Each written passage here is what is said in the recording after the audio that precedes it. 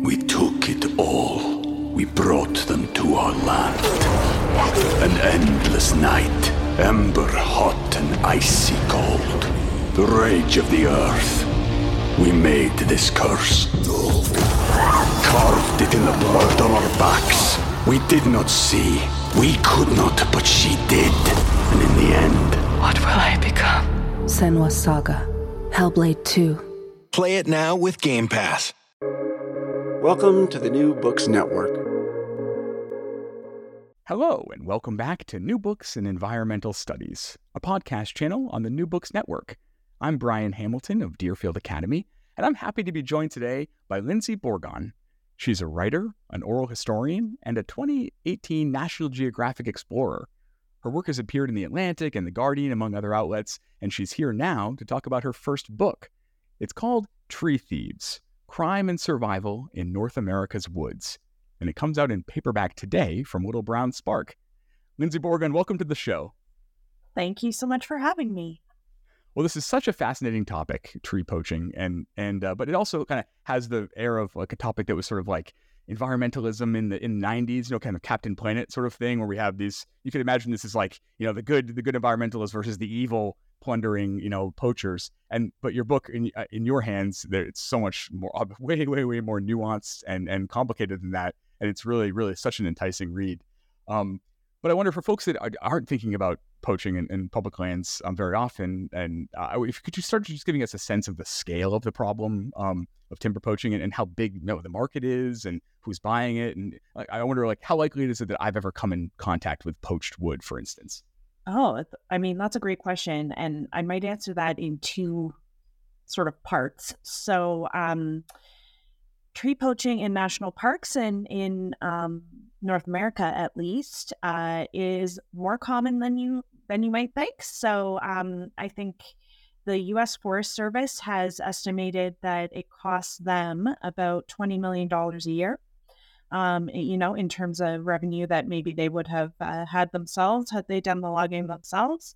The Park Service doesn't keep stats on this, but it does happen at national parks as well.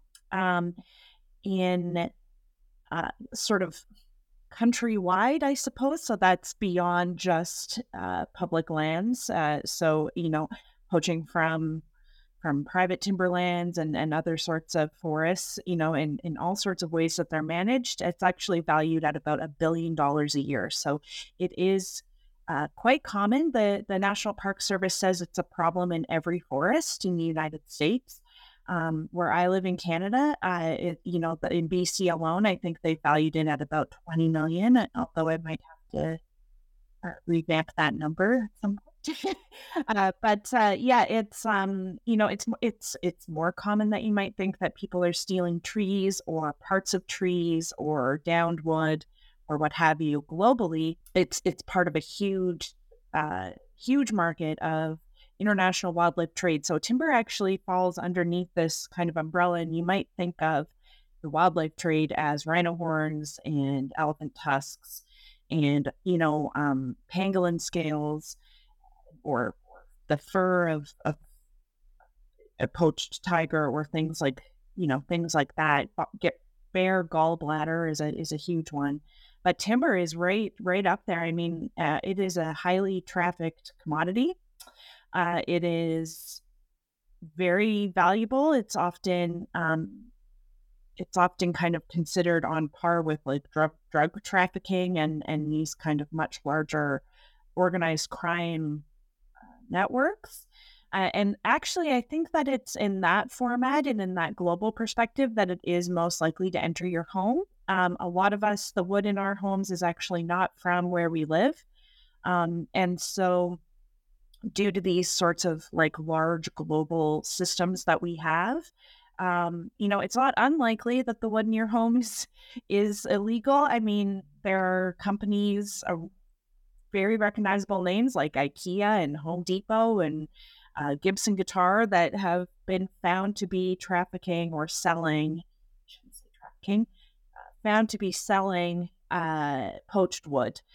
There are various levels of admission to this, like whether they know it or not, but yeah, if it's in your house, it's most likely, not grown in North America, which I think is kind of interesting.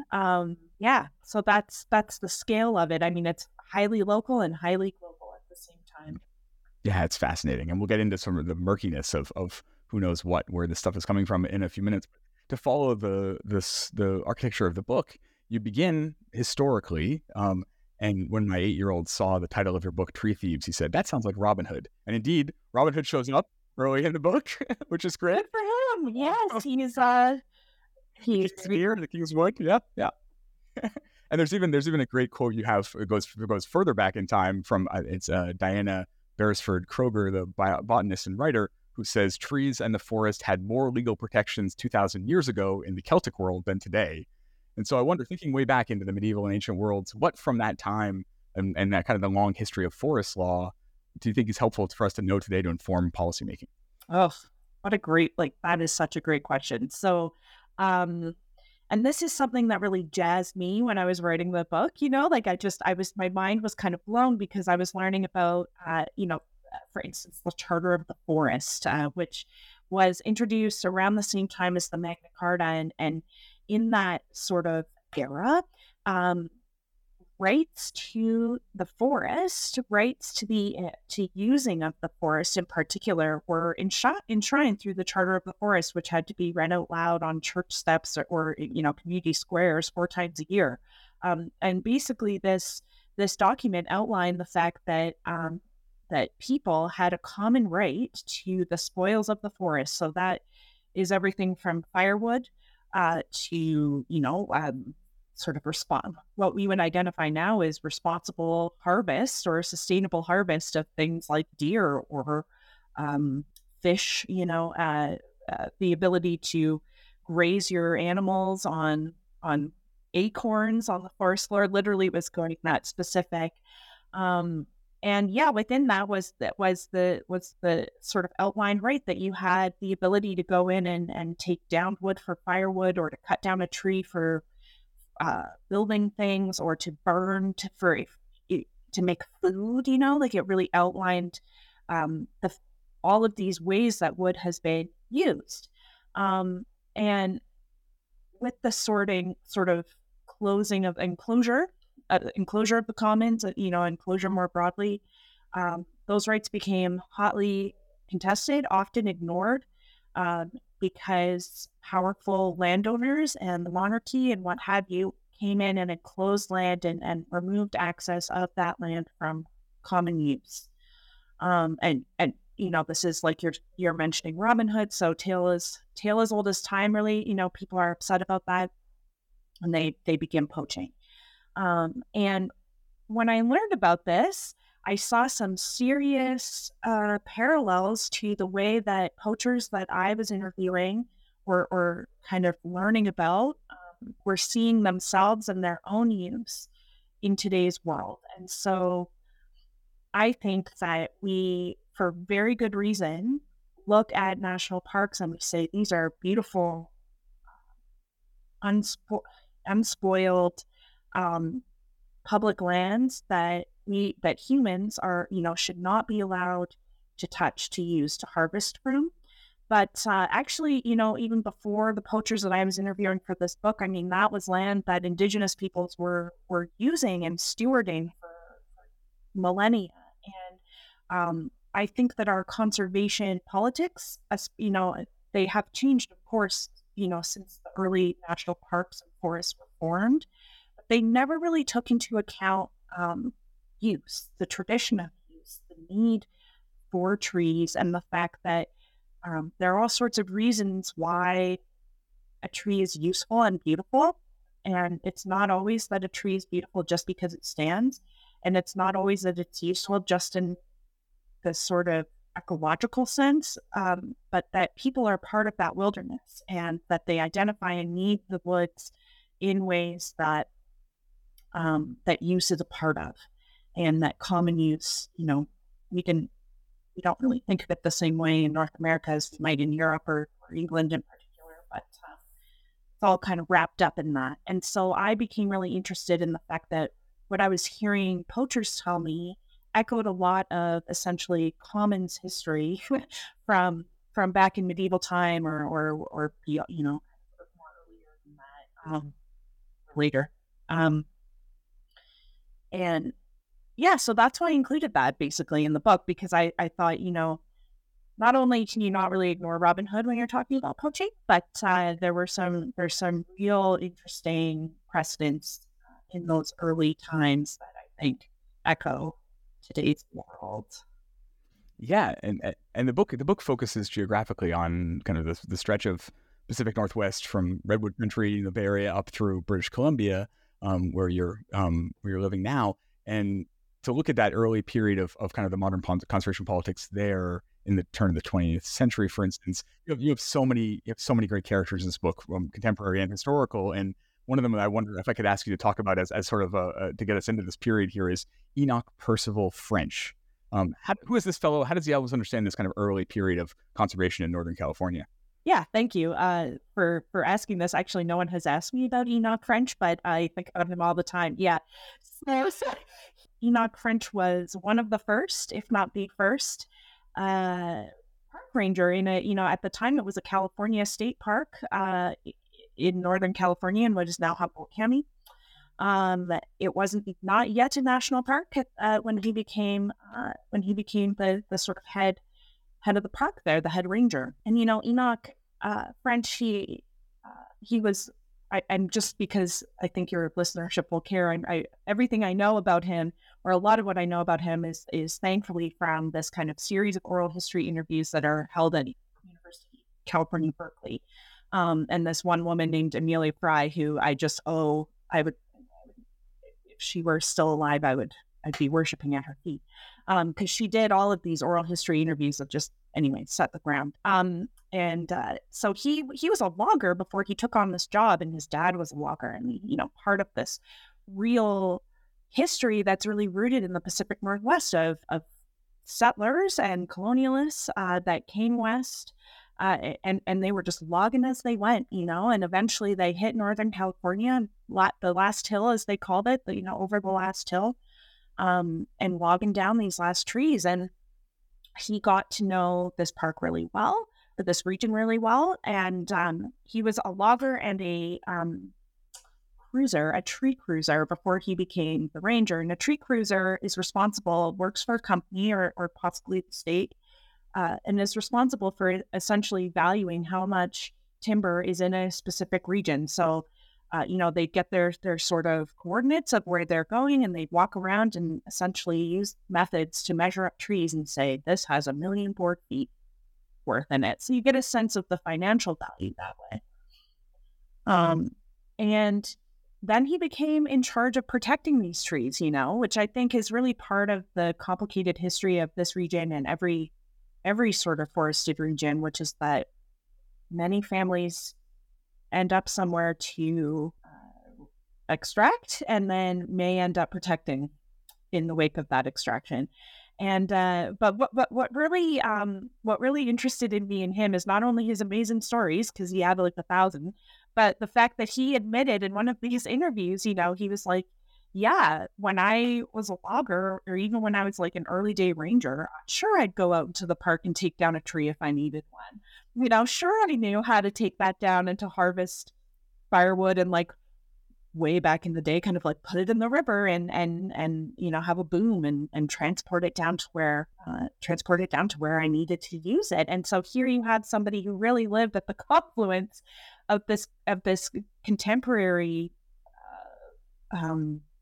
conflict that I was writing about, which is that, the ranger versus the poacher, the logging family versus the park, somebody who loves the environment and has benefited from its destruction, all happening at once, like through this man.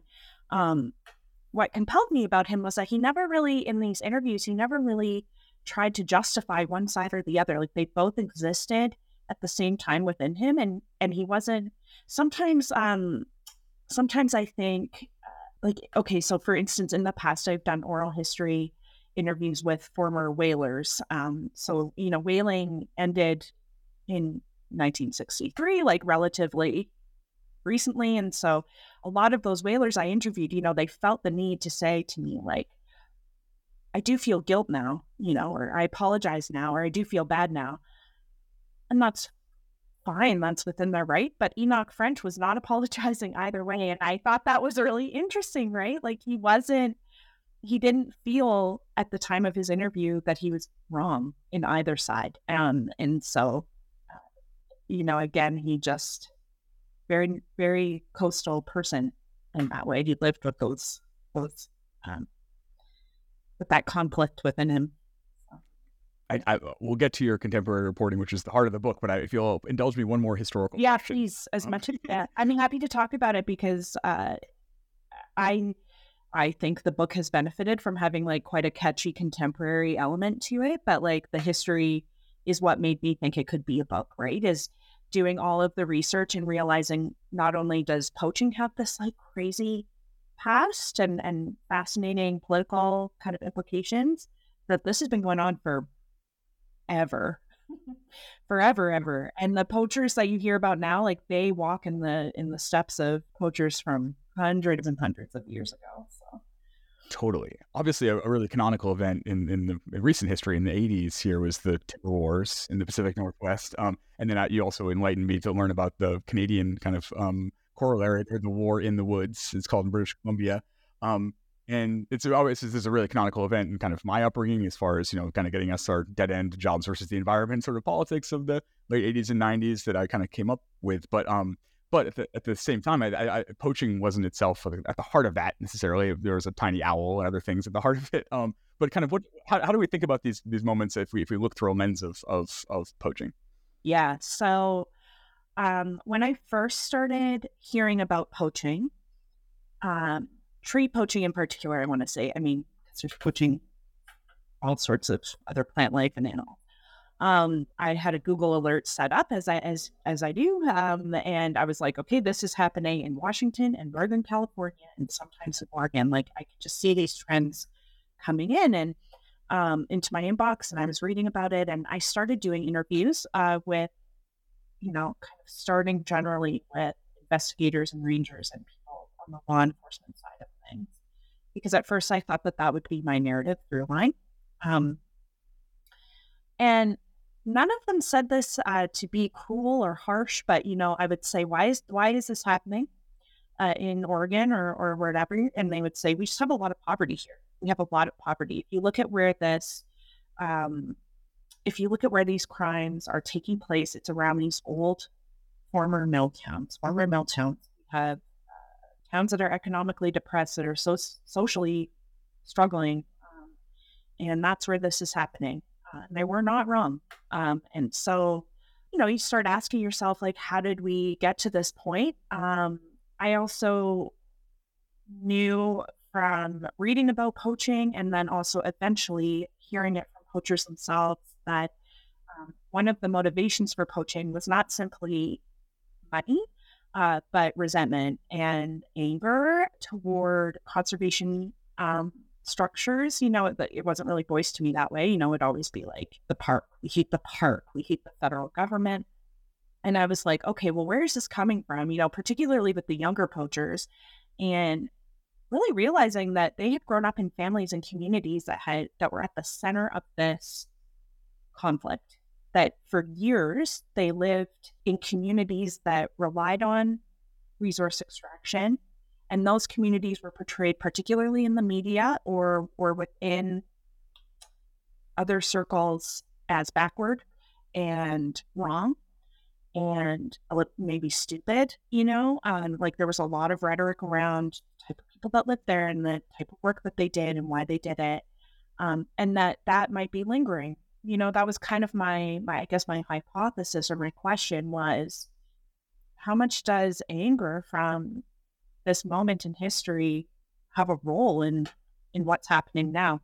And so I followed that through, and for some of the people, it was the main driver. For other people, it was just part of what they grew up with. So you'd say, like, do you remember the early 90s, late 80s, early 90s, and what it was like in this town? Yeah, it was bad. It was I remember my uncles being mad all the time, for instance, right? Like that's the type of feedback I was hearing. So it was kind of this both of those inroads from the timber wars that really interest me. So not just like the trickle down effect of what happens to small communities when their only source of income is either phased out or just immediately halted, and also the emotional aspect as well. It was supposed to go differently, right? Your book has so much to offer us thinking about post-industrial places and bridging the past and the present. You show, for instance, sorry. Yeah, sorry to interrupt you, but when you say it was supposed to go differently, I think that's really interesting because was it? Like, I don't know. Like, I don't know if at the time, I don't know how much that was on the radar. I don't know how much that was like actually explored. I was struck by the echo around in the past and the present around the promise of tourism, right? That even back in the Redwoods League, they were saying, that we'll have public money that'll help the loggers out after we stop letting them log until such time as which the tourist income is so high that they don't need that anymore. And then you show in that the 100 economists signing the pledge that became part of the 2022 biodiversity conference, the COP15 there, the UN's thing saying, we're going to preserve 30% of the world's land and water. But it'll be fine because the ecotourism will essentially be a huge new source of revenue. And you write very beautifully about how Oric, California, this census designated place, is one of the most breathtakingly beautiful places in the world. And yet, there's not the kind of infrastructure you would have expected to see there for a tourist town. Why not? Why didn't it come to pass? What are the barriers we don't think of when we think about ecotourism as the future? I don't know. Well, first of all, service economies do not pay as well as resource economies, and they never will with the way that we're going now. And so it's one thing to say that, and it's another thing to imply or to believe that working a retail job is going to pay you as much as even working 4 months out of the year on a resource economy. It doesn't work out that way. Asking people to rely on tips, for instance, is not going to allow them to live a life that perhaps their parents or grandparents or whoever was living. I think that something that maybe and this is just my own opinion, because I think some historians might differ here. I think that the fact that the tourism in Washington, Oregon, and Northern California is highly centralized around Highway 101 makes it actually easier for people to just drive through places and not have to stop. It's pretty easy to just go, wow, how beautiful, and that's it. I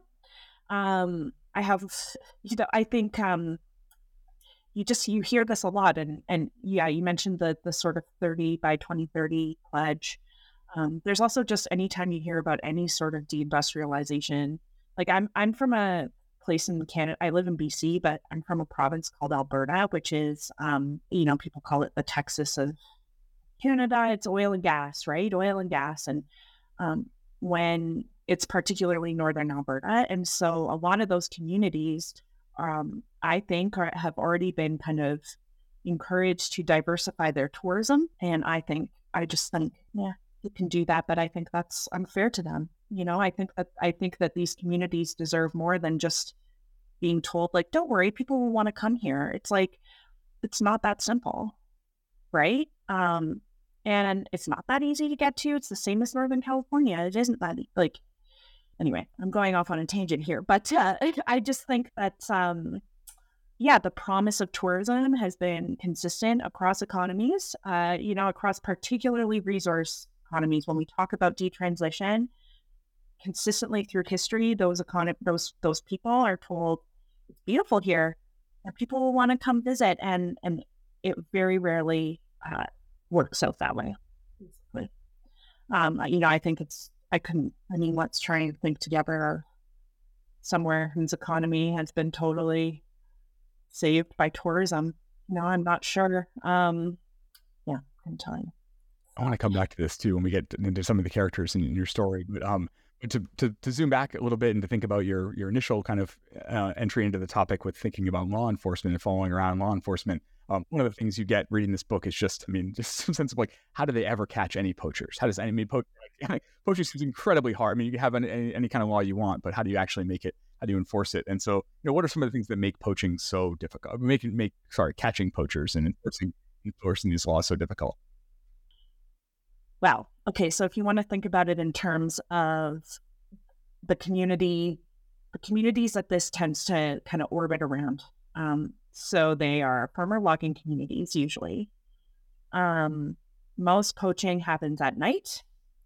In the forest, almost all poaching happens at night by people that have lived in those communities for their entire lives. And so those are folk that know paths in that the rangers might not know. In the case of Oric, they knew the ranger schedules. They knew, because it's such a small town that you can kind of like, if you're interested in doing this crime, you're watching people come and go. You're getting a sense of, okay, at this time of night, they've only got 3 people working. And so, they always have to have 2 people there. So it's going to be less likely that they find me. Okay, so if I'm a poacher, I go in at night. I know where I'm going because I've scoped it out because I spend so much time in the woods that I know like where a really good log is, and I know where burrow, for instance. I know where the trail is that leads to it. I know what sort of equipment I need to take it down. I have access to a truck and a driver, most likely. And I think the kind of crucial element in how it's hard to catch them is that it's both difficult to find a crime scene, and then by the time you have, which is often through luck, that product that the stolen item has already been sold and disappeared. So you're trying to match the stolen goods to the crime scene itself, and that is really, really hard. So most poaching sites are found, like I said, by accident, by people that have stumbled upon it while on a hike, while doing research. And in most cases, okay, you and I are out there and we notice that there's a stump that wasn't there the last time we walked this trail. And we know that it's in the park and it shouldn't have been taken. So maybe we go to the park office and we say, I want to report this. They go out, they take all the information that they need from you, and they're going to start thinking, okay, if it was a redwood that was taken, where is this likely to go? And who do we know in the surrounding area that might have taken it? And really, they rely on informants. That ends up being the sort of tool in their tool chest that's really going to help them out the most, because the chances that the wood has already been moved is really high. And even just in many cases, once it's milled, it's yeah. I mean, if you think about it, how do you match grain to grain? It's very difficult. There is a case in the book where they did that, which is quite amazing, right? So they went to a burl shop or like a artisan wood shop, and they took a photo, and then they drove back and walked the trail to the poaching site, and they were like, "This grain matches this grain." That happened once, though, right. That's not every single time. So exception is the rule, yeah, exactly. And so law enforcement has been, park rangers have really been trying all these different methods to figure this out. So they hide. I think they've done sort of studies where they've plotted out where poaching cases like have taken place, and then they've gone into the woods and looked for like what they would see as high value wood, and they put cameras facing those trees to kind of hopefully catch somebody in the act or to dissuade somebody, because it is very common that poachers will know that the cameras are there, or they put motion detected rumble strips essentially under the ground that when a vehicle drives over, it will alert them. But I think those are flashy and cool, but the informant system is what has borne out as actually working. So, yeah. One of the facts that will stick with me from the book is that compared with FBI agents and border control agents, Forest Service agents stand a risk, have a higher risk of physical violence on the job, or park rangers. Particularly in redwoods, which is considered one of the most dangerous parks in North for various reasons. But yeah, they are second to FBI officers in terms of danger. Yeah. We took it all. We brought them to our land. An endless night, ember hot and icy cold. The rage of the earth. We made this curse. Carved it in the blood on our backs. We did not see. We could not, but she did. And in the end... What will I become? Senua's Saga. Hellblade 2. Play it now with Game Pass. What did you learn about spending time with them? What did you learn about the kind of people that choose to do this work? On the ranger front? Yeah. It's really interesting because particularly in the context of the national park system, that is a federal agency. And so, actually, just to rewind a little bit, I mean, most likely you and I, are thinking of park rangers maybe a little bit stereotypically, and we're thinking of the tan uniform and a tri-point hat, and they're friendly. They have a friendly reputation in our circles, and they're like, welcome to this amazing place. Do you have any questions about where the spotted owl, or like these amazing, like the sequoias, and please let me know if like they're just like a friendly face, and they might like sell you your camping spot or something like that. They are law enforcement, so rangers are armed. Not all of them. When they apply, from what I understand, when you apply to become a park ranger, you choose if you want to go the educational or the law enforcement route. And the park rangers that I got to know in Redwoods, they carried AR-15s, and they carried in their trucks, they had those, and then on their hips they had sort of cop weaponry, so like pepper spraying, batons and things, and they were bulletproof vests, and they patrolled the like in big trucks, not big, in trucks, the way that you might patrol like a police officer, and they investigate things that happen in the park, and they monitor what's going on in the park. And I think that is a difference. That difference in employment is one thing for you and I as visitors to the park. But if you live in a park community, that's a big part of your understanding of what the park is doing. And so in Oric, this town in Northern California, they saw park rangers as monitoring them, and they saw them as patrolling the town like law enforcement. And they saw them as pulling them over, if they suspected that they might have wood in their trunk, and searching their cars and things like that. And so I think that's important. And the rangers that I got to know, and I just, always want to put out that I really respected them, and they were honest, and they wanted to talk about the challenges of things that are going on in the backwoods of this land that they're trusted with. And they have a really impossible job, which is that, like, there's a highway that goes through Redwoods, for instance, but Redwoods itself stretches much further back from that. It's impossible for them to patrol that land, even like by foot or by truck or in any way, and they're in charge of it. That's really hard. And people do stuff on that land that is dangerous and illegal. At the same time, they can get search warrants to enter people's homes, and they can be intimidating, that's for sure. And I think, something that was really interesting that was brought up to me by a poacher is that often they're just not from the area, and they tend not to live in the gateway communities. So Oric is the town right on the southern edge of Redwoods, and it's a gateway community. You have to drive through it to get into the park. And the rangers are not living there. They're not part of the community there often anyway.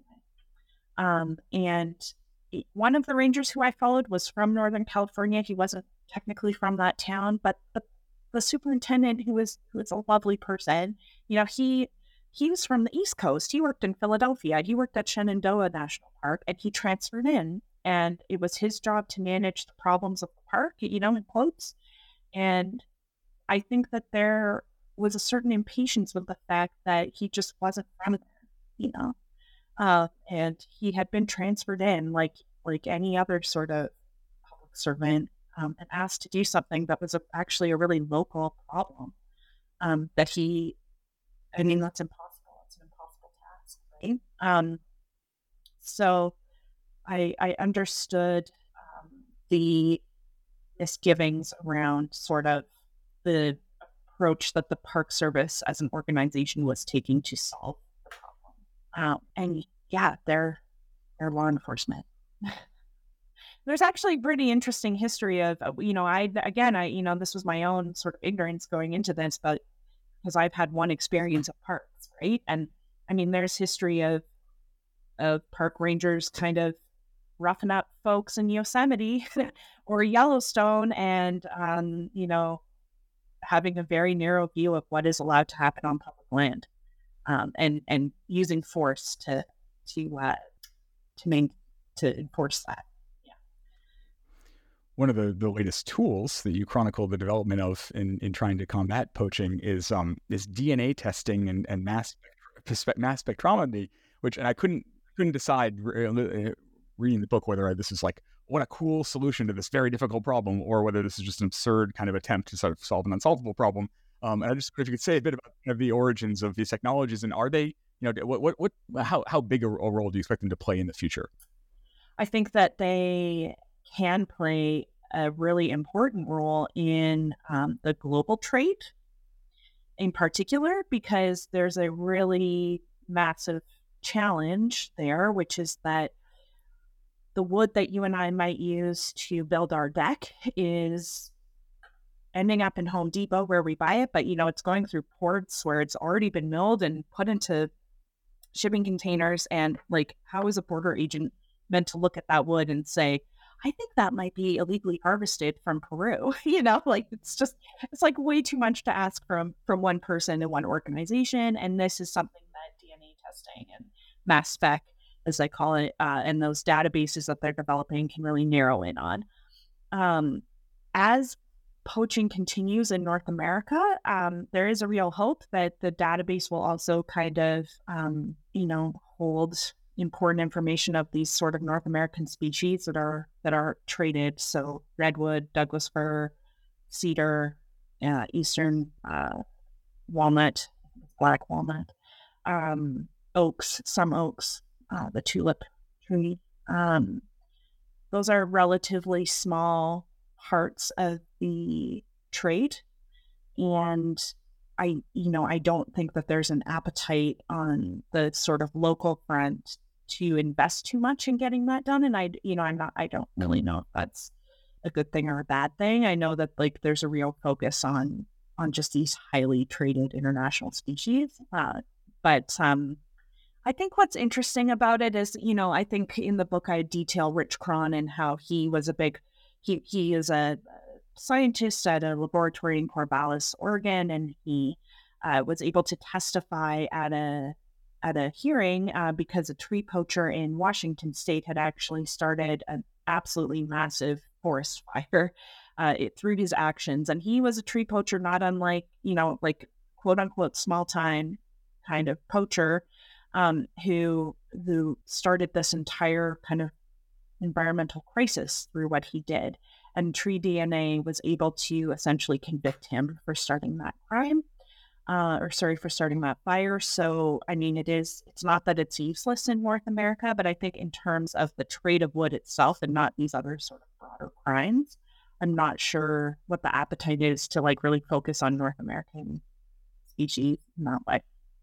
So unless something happens where all of a sudden there's just like a tree that's grown here that's just like insanely valuable, I'm sure that would change things a little bit. Yeah. And in the book, you follow the commodity chain to South America and to Peru. And what did you learn from that travel that helps you inform this study?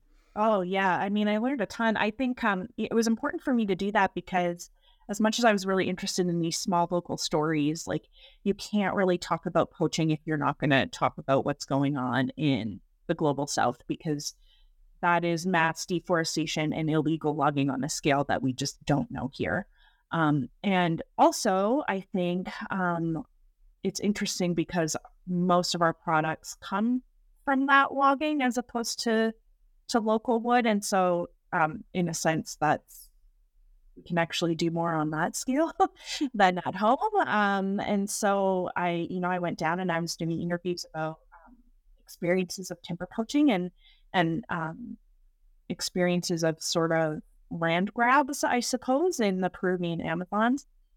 And I write in the book that something that really sticks out to me now and then is that the motivations for tree poaching or timber poaching in both places really echoed one another. And so the poaching off land in Peru, when I was asking people, why is this happening? The answer was almost always money. People know, this is people that need work, that need income, and they know how to use a chainsaw. They feel comfortable with it, and they know where to take it, and they need money to live as much as you and I do. And that's exactly what I was hearing in Oric and Forks, Washington, and these other places. And so, in particular, I actually was shown that the poachers were no longer there. They had been caught and tried already, but I was able to go out to a poaching site in the Amazon, and they were showing me this sort of tent encampment that was there.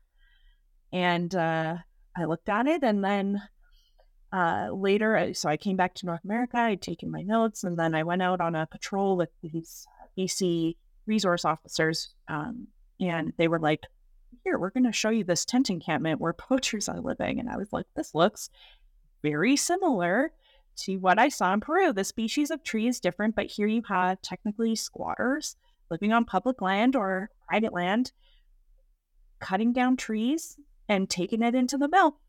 And it just, I thought here we have this echo, of motivation and kind of sadness in the socioeconomic situation. I think in Peru, people were telling me, we have all these economic migrants that are coming into Peru, and a lot of people know how to log, and they just kind of come in and they set up camp and they start working logging here. And I mean, I find it very hard to fault any poacher that's doing that, because nobody's doing that because they want to, really.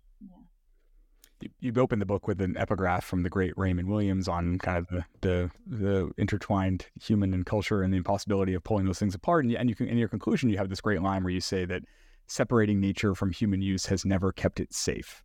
And so I wonder here, looking back, then what does a forest conservation that doesn't rely on that dichotomy between nature and culture, that isn't fortress conservation, what would that look like?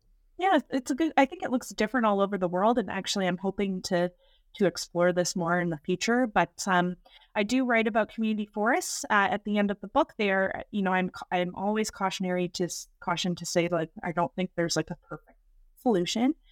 But I think there's a community forest in my community, and the idea behind this was that it was once logging land, and rather than the province engulfing it into a provincial park, for instance, the community where I live bought it. It's managed by a board, and when you go into this forest, there's paths, there's a river that runs through it. There are stumps because there is selective logging that happens. And there's like a university research station that operates out of this land. And so you have 3 uses all happening at once. And they have responsibilities, or they outline their own responsibility, which is that if there's a tree that needs to be taken down for whatever reason, they hire local people to do that. The proceeds from so that local people are being paid directly for this skill, because I live in a former mill town, and the mill has, very slowly shut down. And I'll give you one guess as to what they thought will replace it in our economy, which is tourism.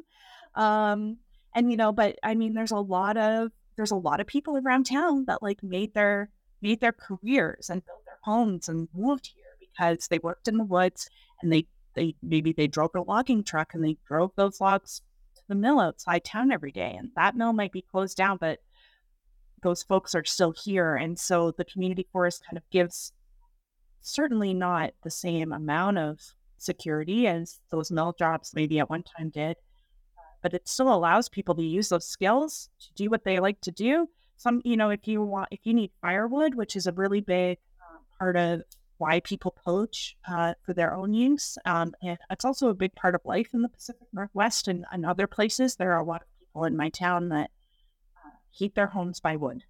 That is their primary source of heating.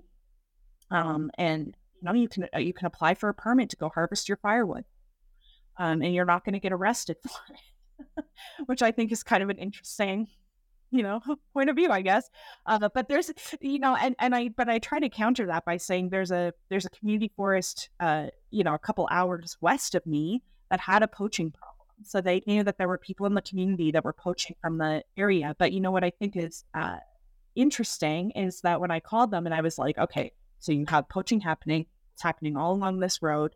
And they said, well, the thing is that we know who's doing it, and we approach them and we offer that if they want to approach the wood, they should just ask, or if they want to take the wood, they need to just ask us and they can take it. And we think that will work differently. And I was like, oh yeah. So, you immediately don't arrest them. I feel like that might be one part of it, is that, you're not like going right away to like, and we're going to charge you, and we're going to, you'll have like whatever, like illegal harvest on your record. They just said, we approached them because we know who they are and we know why they need it.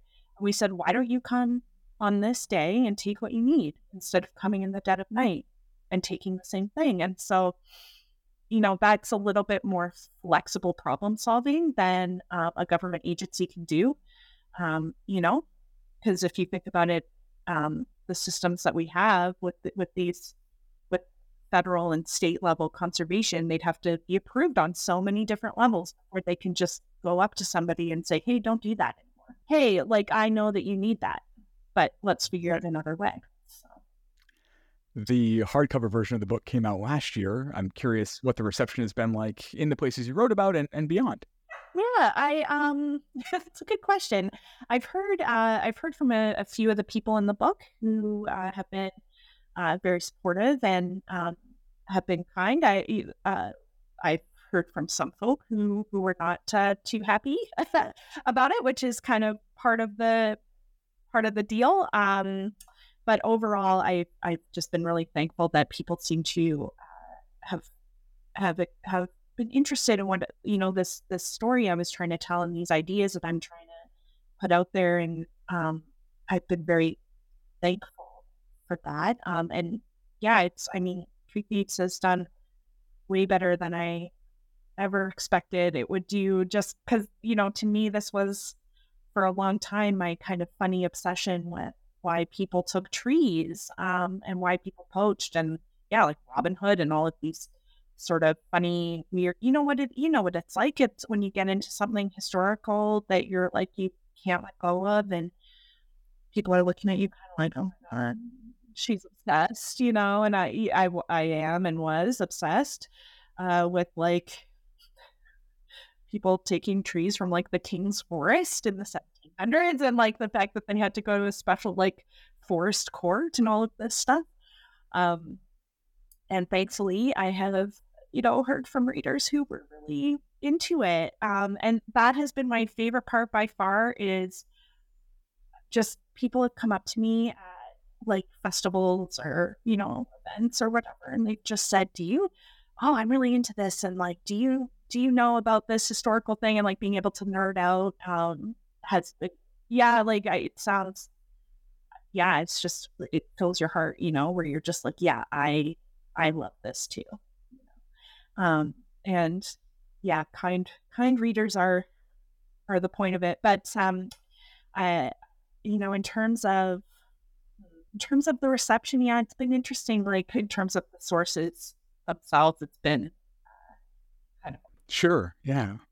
Well, I hope the paperback gets you lots more readers and to nerd out with and all that. When your schedule allows you to. I wonder if there are any current or future projects you're willing to preview for us before I let you go. Yeah, well, I'm going back into my weird sort of, I was saying that I'm related to, or that I'm following these ideas of community conservation, and again, because I'm a bit of a odd duck, so I'm interested in the clearances, the Scottish clearances, if you've done any reading on that. And there is, there's I don't know how much time we have for me to get into this, but anyway, there's a law in Scotland or sort of act called the Land Reform Act.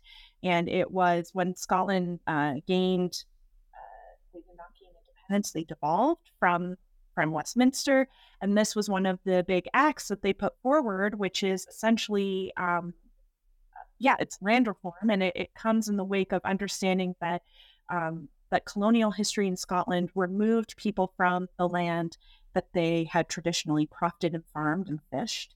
And it allows communities to buy back land that had been taken from them in that era, if they can come up with this sort of assessed value. And so a lot of communities have bought back hunting estates and or frankly entire mountains or entire hills and things like this, and they manage them community focused rather than just a single owner.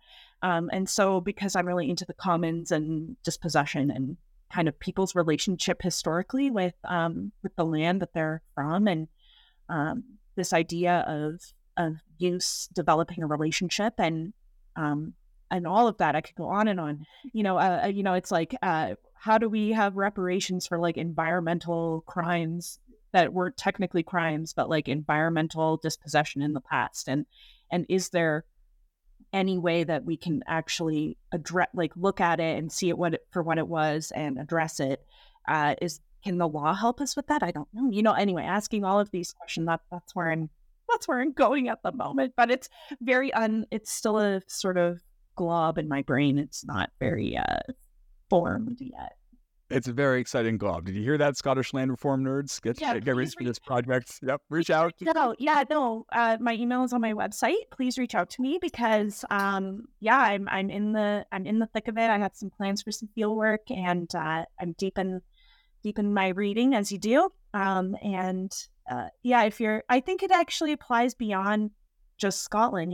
I think we're hearing these questions all the time now about, okay, there was an injustice, there is a continued injustice, and is there a way to make it right, or do we just kind of live with it as the way things are? And here's one way that one small country is thinking about it, and maybe that can be applied to other places as well. So anyway. Yeah, so compelling and so enticing. Thanks. But for the time being, we will satisfy ourselves with this book, which again is called Thieves: Crime and Survival in North America's Woods. It comes out in paperback today from Little Brown Spark, and its author is, and my guest has been, Lyndsie Bourgon. Lyndsie, thank you so much for your time and for this book. Thank you for having me.